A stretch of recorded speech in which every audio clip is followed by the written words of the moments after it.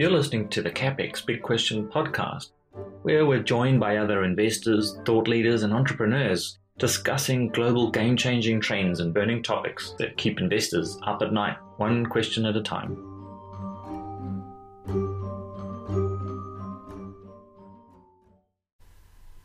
Last week I had the discussion with Daniel Want from Prerequisite Capital Management in Australia. It was a long conversation which was split into two parts. This is part 2. If you wish to and have not yet listened to part 1, if you just go to the blog capitalistexploits.at, search for Daniel Want and you will find part 1. This is part 2, where Daniel and I are diving into collateral in the system, how it's created, and in specific the derivative market, amongst other things. Welcome, and I hope you enjoy it. Yeah, absolutely. I mean, you're enabling poor stewards of capital and penalizing more productive or better stewards of capital, and the very lifeblood of the system, which depends on, having some form of integrity to market mechanisms to allocate capital and resources and, this whole supply and demand story, to productive and sustainable sort of allocations is fundamentally impaired. So when we look at it all, it's that actual capacity for the overall system to produce and create productive assets is getting hammered. So first, the production of those quality assets, being collateral, is being hampered. Secondly, those that do exist in terms of existing collateral are inherently more valuable. They're currently more valuable, but they're also potentially, any additional level of credit that's attached to them makes them inherently more unstable. Mm-hmm. And that kind of brings me to one of the other things that I wanted to talk to you about. Been trying to understand this a little bit, and years back I worked in one of the large investment banks who will remain unnamed for the time being, but we worked on a lot of derivative transactions. And that was back in late 90s, early 2000s. And I suspect that entire business now is vastly different. In fact, I know just from looking at the numbers it is. How do derivatives fit into this picture? Because essentially, most of the time, derivatives are a hedging mechanism, and they're utilizing base collateral and thus margin for hedging. And so one would expect notional derivatives to have declined commensurately with the declining collateral, right? So we've just been talking about this declining collateral. And yeah, but remember though, a derivative structure can be, collateralized by either a high quality liquid asset usually or cash. Right. So yeah, and high quality assets or collateral are hard to manufacture. Cash, as we're seeing, is actually quite easy to manufacture. But that comes at huge cost. It's just like adding water to milk and thinking that, you still have a bottle of milk there that's going to have all the productive and nutrition type benefits that a bottle of milk normally would. But if you're swapping out the milk for water or watering it down, like with cash, all sorts of issues that kick in. And that's what cash is only actually a decent collateral provided it retains its purchasing power, which, strangely in the current environment that we've had post GFC is that we've had this deflationary environment, and so cash has actually become more valuable, not less, while at the same time the leverage in the system has grown. So, a lot of people speak about, and a lot of very, very smart guys that I've spoken to, and you probably speak to some of the same guys, are looking at credit in the system and looking at credit relative to GDP, and all of these numbers are pretty frightening. While at the same time, if we look at derivatives relative to GDP, they're arguably a bigger issue. And all those derivatives are collateralized really by the same assets that the credit is attached to.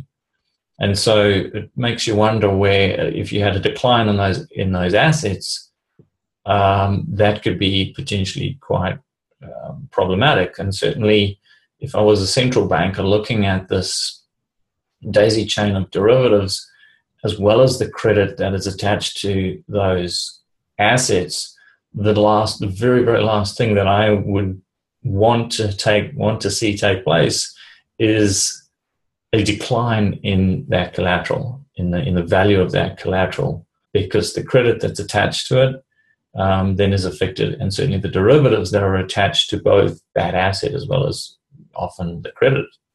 I mean, the big thing there is, you're right. But you look at, say, the banks that underpin or that are attached to a lot of these notional derivative exposures. Now, in normal times, and probably rightly so, those derivative exposures, they net out, and then that netting then appears on the balance sheet, right? It's sort of allowed for within that. And so there's a net equity position in normal times that is probably reasonably reflective of what the situation is. And that's where, people looking at the net, or that whole zero-sum type logic around derivative exposures is, in some ways fair enough.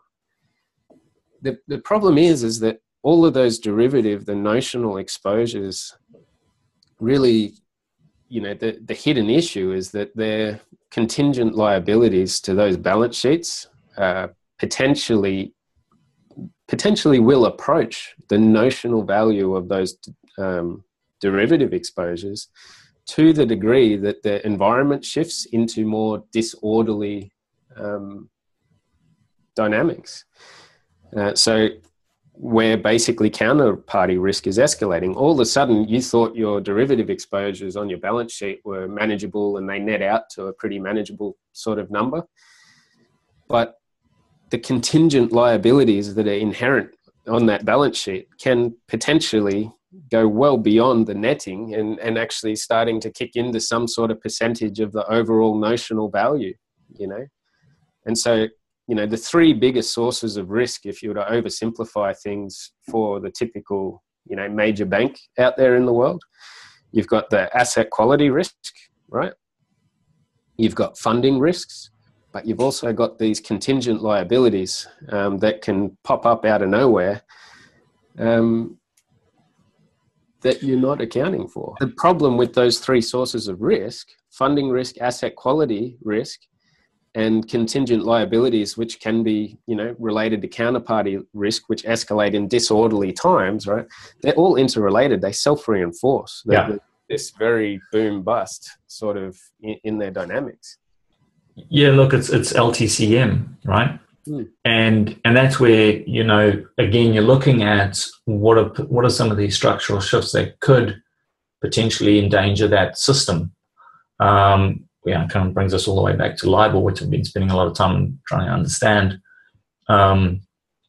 And coupled with that, one of the other aspects, lastly, which I just wanted to get your views on, because you've spent a lot of time looking at these systems, how much time do you spend on kind of social systems or social factors that can contribute this? And what I mean by that, for example, is I look at, there's a lot of this quantitative kind of data that we can look at and we can analyze and we can try and, again, sort of identify, oh, look, there's a bulb. We don't know if it's spring, but if we see enough bulbs, it's probably spring.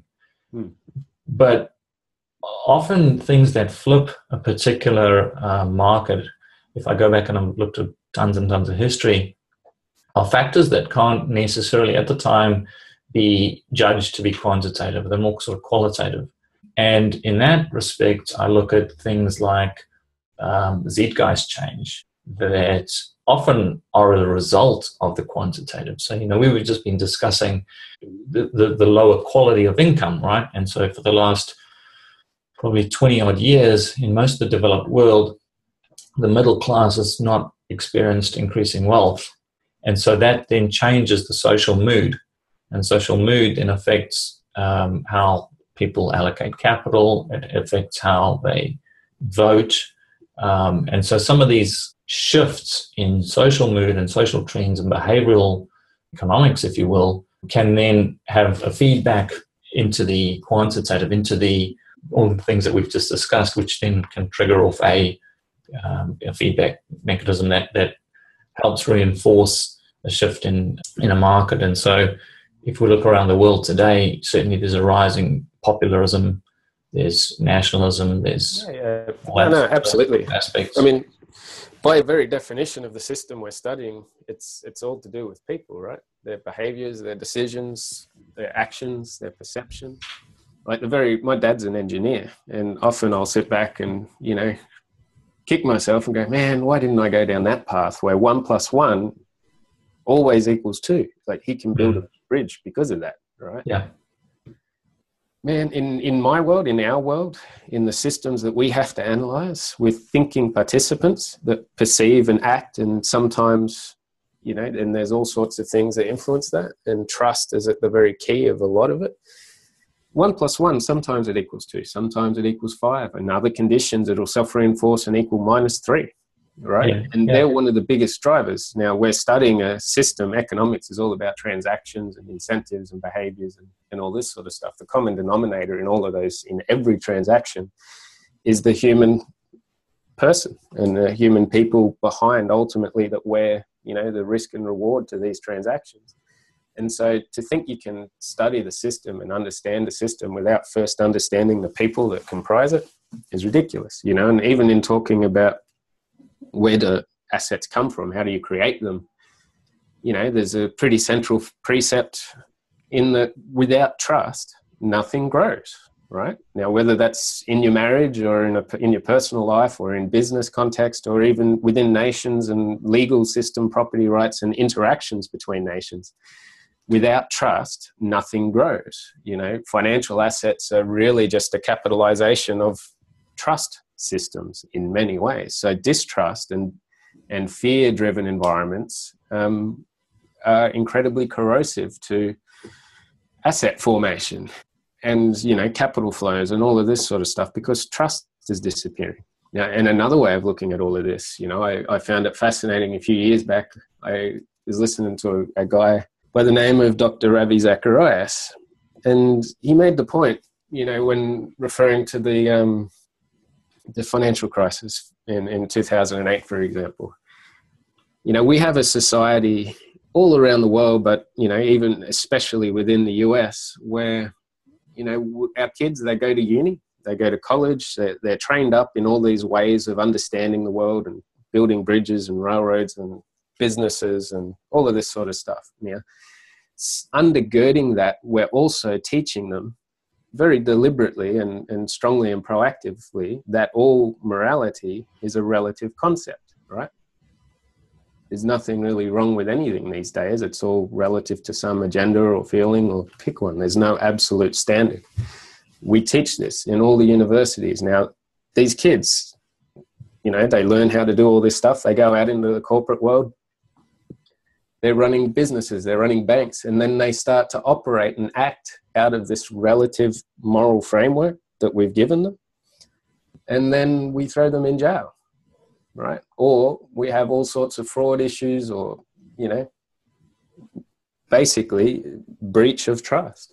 Fiduciary duty, especially in the investment and financial services industry, is almost like a quaint concept these days. If you were to just judge by the actions and the way, Absolutely. People in these industries, when push comes to shove, tend to act in light of incentives, and so everything is interrelated and absolutely, you cannot talk about or analyze a system, especially the social economic sort of systems that we analyze, when we're trying to get our head around investment markets and asset classes and things, without having a very core understanding of people and what drives their behaviors and what drives everything, trust and the whole works. Because that collective set of, loosely unified beliefs about, what is, a moral framework in a society is what a legal system and then on top of that, a political system will sit upon. Our whole economic and financial system then sits upon that, the judicial, legal, political sort of systems, yet again. And so, to try and understand the financial sort of economic aspects of systems in the world without understanding the people and our collective beliefs and what forms them, especially when it pertains to things like morality and things which underpin legal systems and ultimately, the integrity of property rights, the integrity of market mechanisms, right? Trying to balance out all these rights and obligations and, trying to match authority and responsibility and, the origination of risks and the ownership of risks, especially through the banking system. That derivative presentation I put together for Real Vision, when you look at the drastic expansion of notional derivatives, from like 1998, where they were like 2 times world GDP or something, to the peak in whatever it was, 2011, 2012, where it's topping out at like 11 to 12 times GDP. Now that's an absolute earnings bonanza, right, for the financial system and for those firms that were at the heart of that. But, what the hell is a derivative? It funds nothing. It doesn't really do anything. There's some sort of a risk shuffling aspect in all that, but ultimately all we're doing is creating liabilities. Now there's a place for it, but past a certain point, it actually is not a societal benefit. In fact, it's a systemic threat. And, where was the fiduciary, even the concept or sense of fiduciary duty? We created a system, and within our system, we kind of created circumstances where that sort of basically an unrestrained party could occur. I guess it comes back to what you mentioned earlier on, Daniel, with respect to what underpins a society that can create collateral. And one of the things that you mentioned, which I think is really important, is a legal system that is conducive to that, one which can be trusted.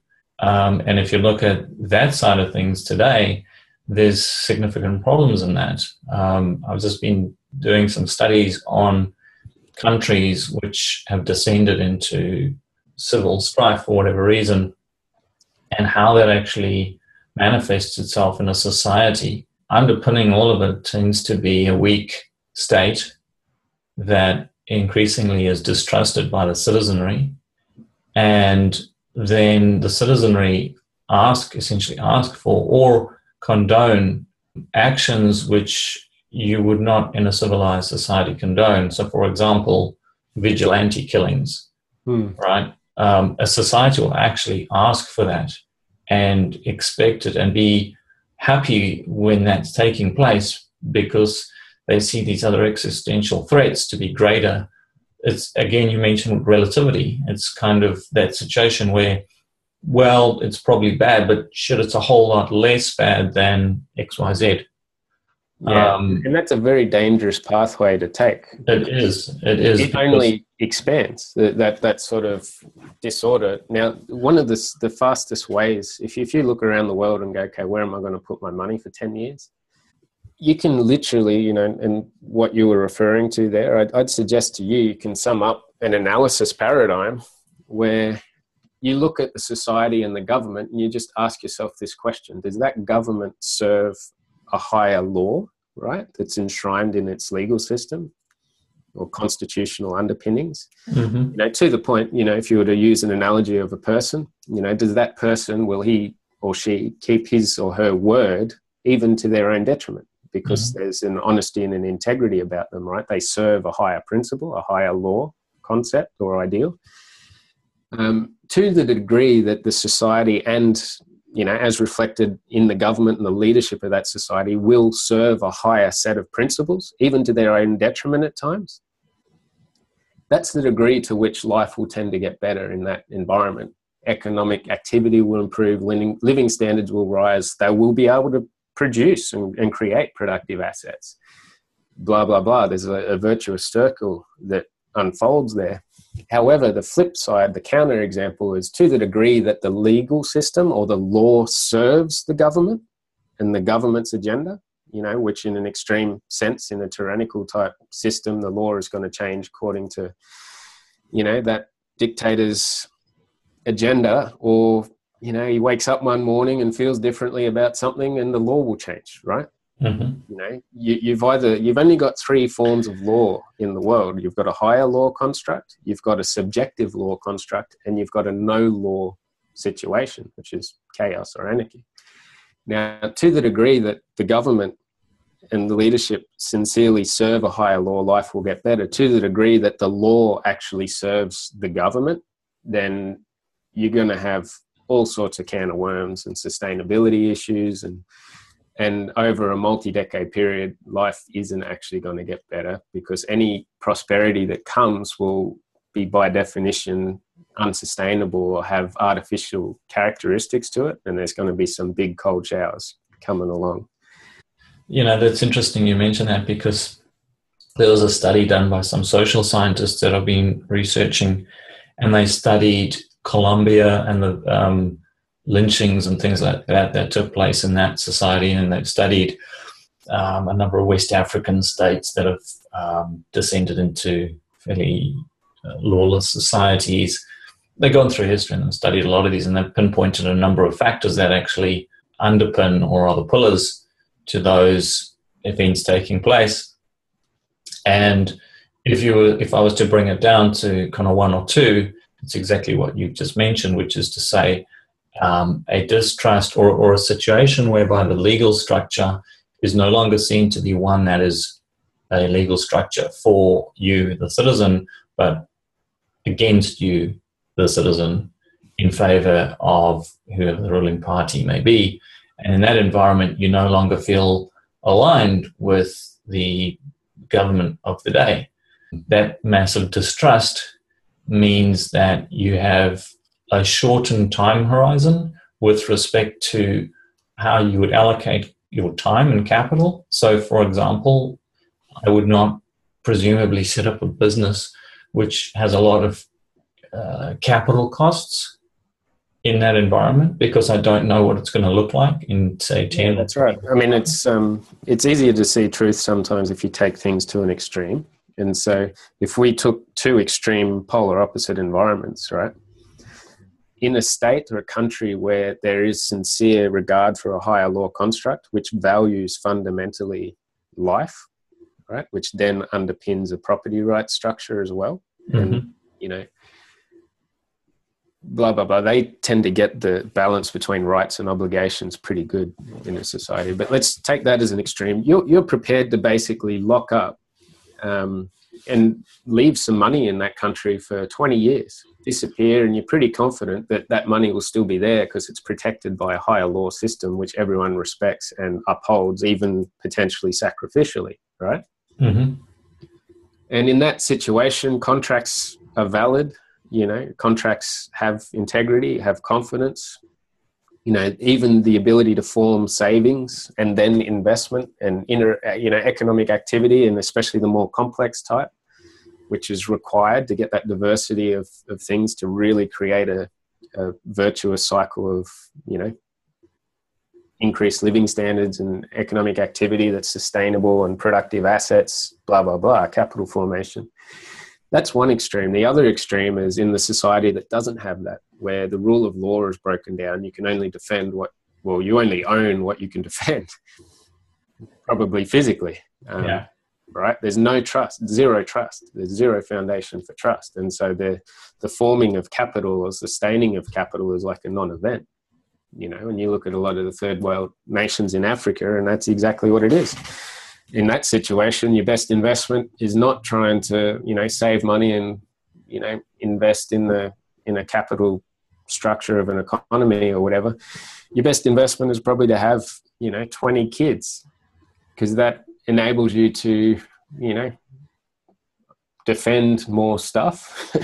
Yeah. But you know what I mean? Like, no, I grew up in Africa, so I understand very well that as an example, and I've lived in parts of Asia and all over the world, and you can see it on the ground in many places as to why business functions and how it functions and what the mindsets are and so on and so forth. And, you know, I think if there's any conclusions to be drawn from this, that it's that the quantitative, if you will, that exists in the world today, the quantitative data and analysis that we were looking at, is increasing the probability that those breakdowns in societal structure and trust, they are actually taking place, which is very deeply concerning. Well, you see it also it's concurrent to the, basically the reversal of these multi-decade capital flows we've seen build up and escalating geopolitical, instability, which is basically just distrust is escalating. We don't have a cooperative world as much as we sort of used to, but we have a competitive world, which makes sense when you've, had a party on the back of a lot of debt and you've created a lot of liability structures left, right, and center, and everyone's looking around wondering who's going to pay for it. Who's going to clean up the where is the bill going to be assigned? There's no free lunch. So what are your conclusions, if you will, that come out of this in terms of how you're assisting clients at Prerequisite? Funny thing about complex systems and complexity is the way to actually then handle them or navigate them if you're within one, because they are inherently complex and tricky, and there's all sorts of crazy adaptations that they can take, is you want to move back towards a very simple strategy and way of dealing with it all that is actually highly resilient, right? That, has a capacity to adapt, to the conditions that unfold, whatever they are. I think it was on that Real Vision thing earlier in the year that I was talking about, natural systems. A natural system in the world or in an ecosystem tends to have two key traits, resiliency and efficiency. Efficiency towards achieving a particular end or whatever the purpose of that system is, right? In nature, like a tree or something. Now, the most successful natural systems have a balance between those two characteristics of about 2/3 resiliency characteristics or capabilities and 1/3 efficiency. Now, that is, if you're too efficient and not resilient enough, like you're inflexible, too much debt, overheads, operationally overheads, contractual inflexibilities, deficit of skill set or capability, whatever it is that makes you inflexible. When the conditions inevitably change and the regimes shift, well, you're going to get smoked and you'll have a poor ability to adapt. But if you're 2/3 resilient, then you'll basically adapt, you'll bend in the wind. It's that reed that bends as opposed to the tree that breaks. Right. But at the same, so it's all about resiliency type capabilities, irrespective of what comes, and structuring asset class exposures and portfolios with resiliency in mind. Yet on the flip side, we still want to outperform or get an attractive return, right? So we still need to try and move towards that efficiency aspect of things. And you've probably recognized from your experience that largely risk is a function of awareness, right? The more aware you are in the world, the more likely you're going to be able to identify and then manage risks appropriately. However, returns, especially the outsized or better than average returns, are going to come from your capacity to generate insight, or common sense. And overall, your ability to survive is going to be around, a resiliency type. And so first and foremost, when we structure portfolios, we're looking at resiliency. Come hell or high water, we want to survive. And that means maintaining purchasing power, whether it's inflation, deflation, boom, bust, currency going through the roof or currency collapsing domestically. We want to somehow create a structure that's going to be, reasonably resilient to the degree that you can. Yeah. And because of that, we have a starting point that will see us with exposures, across equities, government, longer duration bonds, precious metals, cash, and, and a conservative but intelligent approach to the foreign currency question. And that gives us basically a starting point with a zero correlation to any particular asset class, right? Especially equities, and a volatility profile that is, typically 50% less than a standard equity market. It also gives us a starting point from which to adapt, right? And then and also to maintain purchasing power come hell or high water. The only thing we can't really protect against, or at least not at this stage in our evolution as a firm, is we're still limited to using exchange traded assets, and we try to we only use liquid assets. We don't yet have a capability to start working in an illiquid sort of asset world, but right. I think the time is probably there yet anyway in the world to worry about that just yet. That will come. And so we're all about preserving purchasing power through whatever scenario. And then in order to achieve better than average returns, we do two things. One, we're trying to align ourselves with the bigger picture market trends, so multi-year, not so much multi-month trends. And if we can get 70% of a major trend in an asset class, then we'll be more than happy. We're not trying to pick tops and bottoms, but we'll tend to skew the weightings of those different asset classes according to what's trending and in what direction, right? And that doesn't involve me being a rocket scientist or trying to predict what's happening or even understanding what's happening. I'm just observing and adjusting accordingly. And so we have a line in the sand under every market at which we're going to start to decrease our weighting to that. We're only using big, boring assets. We have no derivatives, no leverage, no nothing. We're only long only. And so we have a capacity to adapt, and by skewing those asset classes, to over or underweight or neutral sort of exposures, helps us stay in line with the broader tides and, changing dynamics in the world.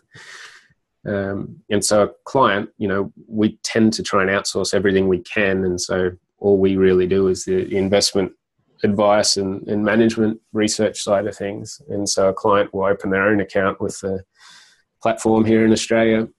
They'll own their assets. They'll have full transparency. We just put an overlay on it to actually manage towards a performance outcome.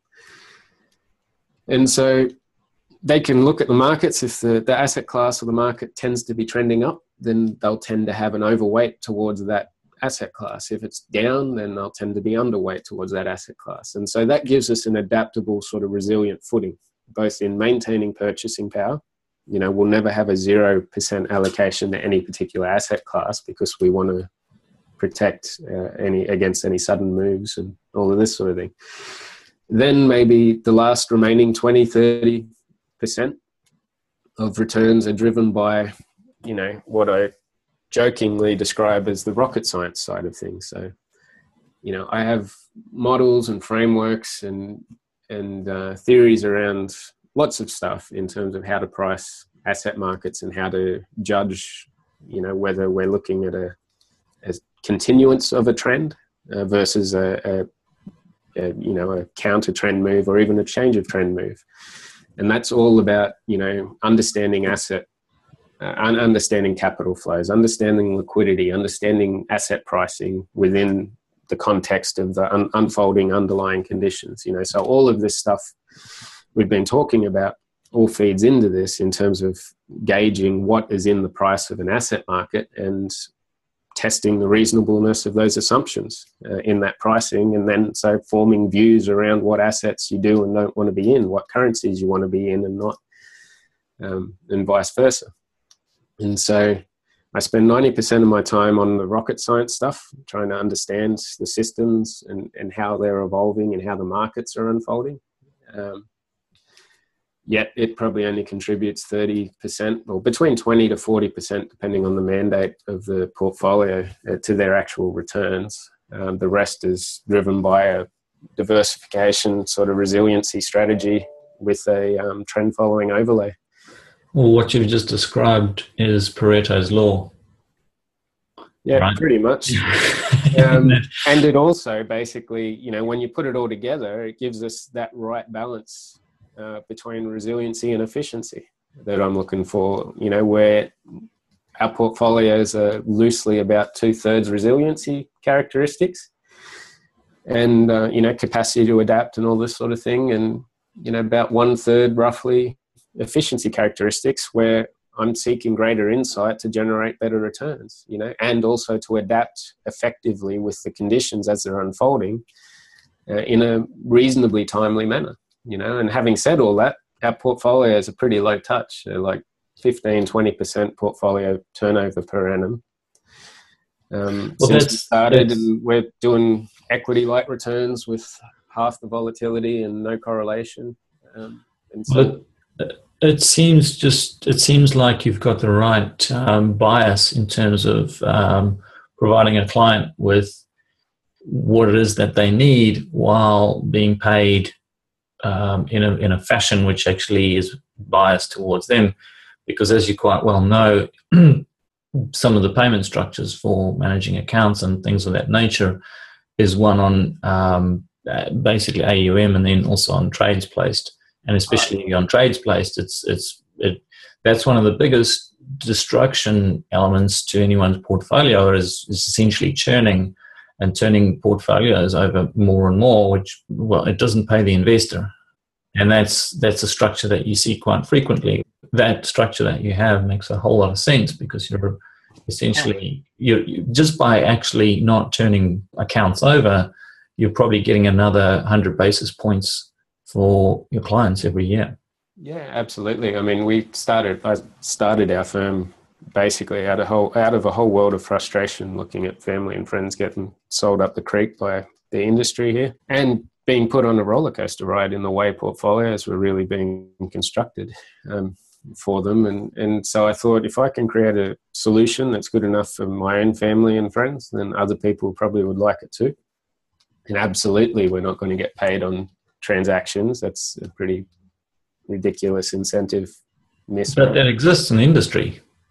Oh, there's a lot of stuff. A lot of our industry, our financial services industry, is sort of fundamentally breaches of fiduciary duty everywhere. And even with what we do, we get paid off a base like an AUM based investment management fee sort of basis, which is, I think, pretty reasonably priced and relative to what we deliver in performance and the mandate. But even then, I'll be telling people, look, I'm probably one of your least bad options. I don't consider that we're the best. The best is that you go and educate yourself to be able to manage and navigate these sorts of dynamics yourself, but knowing that that's not realistic. That's not realistic. I mean, think of it if you're a doctor or a lawyer, a pilot, a bread maker, exactly. Whatever, you've got... You're going to ask me to fly a plane and that's not going to end very well. And you're likely to do a whole lot worse. I mean, I know a lot of people who've tried to manage their own money and then turned around and gone, holy smokes, this is really hard and I've just lost 50% of my portfolio. Please help. Yeah. And so I tell people, we're probably, one of the least bad options you got, but the only comfort I can give you is that, hey, I'm up to my eyeball. I'm in the same boat here. We eat what we cook. Yeah. And it's very hard for me to turn up to a family barbecue. If I'm not doing what I said I'd do. And so I've created a portfolio management approach, which we talked about just there before, such that it's not too dependent on me being a rocket scientist, and I can sleep well at night knowing that we'll be reasonably resilient, yet we'll create, some attractive returns. Yeah. But the real kicker to the whole strategy is not actually what we do in the portfolio. It's what it enables you to do outside of the portfolios in terms of preserving purchasing power, or at least retaining most of it when everyone else, every 7 to 10 years we'll have a cycle where, conditions get tight, asset valuations get compressed again, be a recession or whatever. And if you've got cash when no one else does, well, you're going to pick up some assets at pretty attractive prices, high quality assets. Yeah. And that's half the game. So it's the old storehouse principle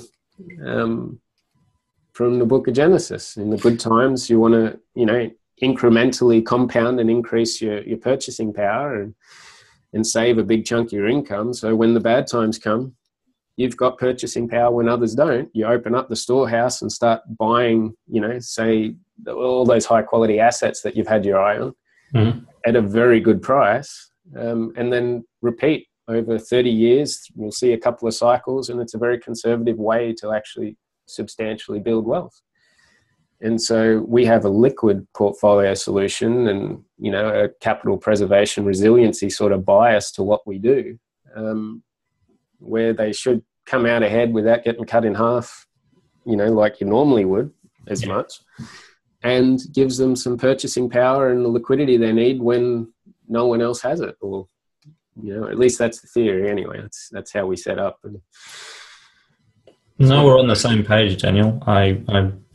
I can't find anything really that I can disagree with you on. As much as I tend to find common sense tends to speak for itself. Yeah. People trust what they understand, and that's, the more we can move towards that sort of direction, the more robust we will be in this complex world. Yeah.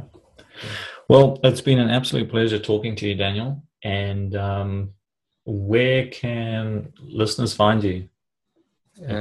It's probably best to just jump on the website, which is www.prerequisite.com.au. Fantastic. Well, I appreciate your time, and we'll definitely do this again if you're open to it. Yeah, sure. Thanks very much for tuning in. To receive more great subscriber-only information, go to capitalistexploits.at.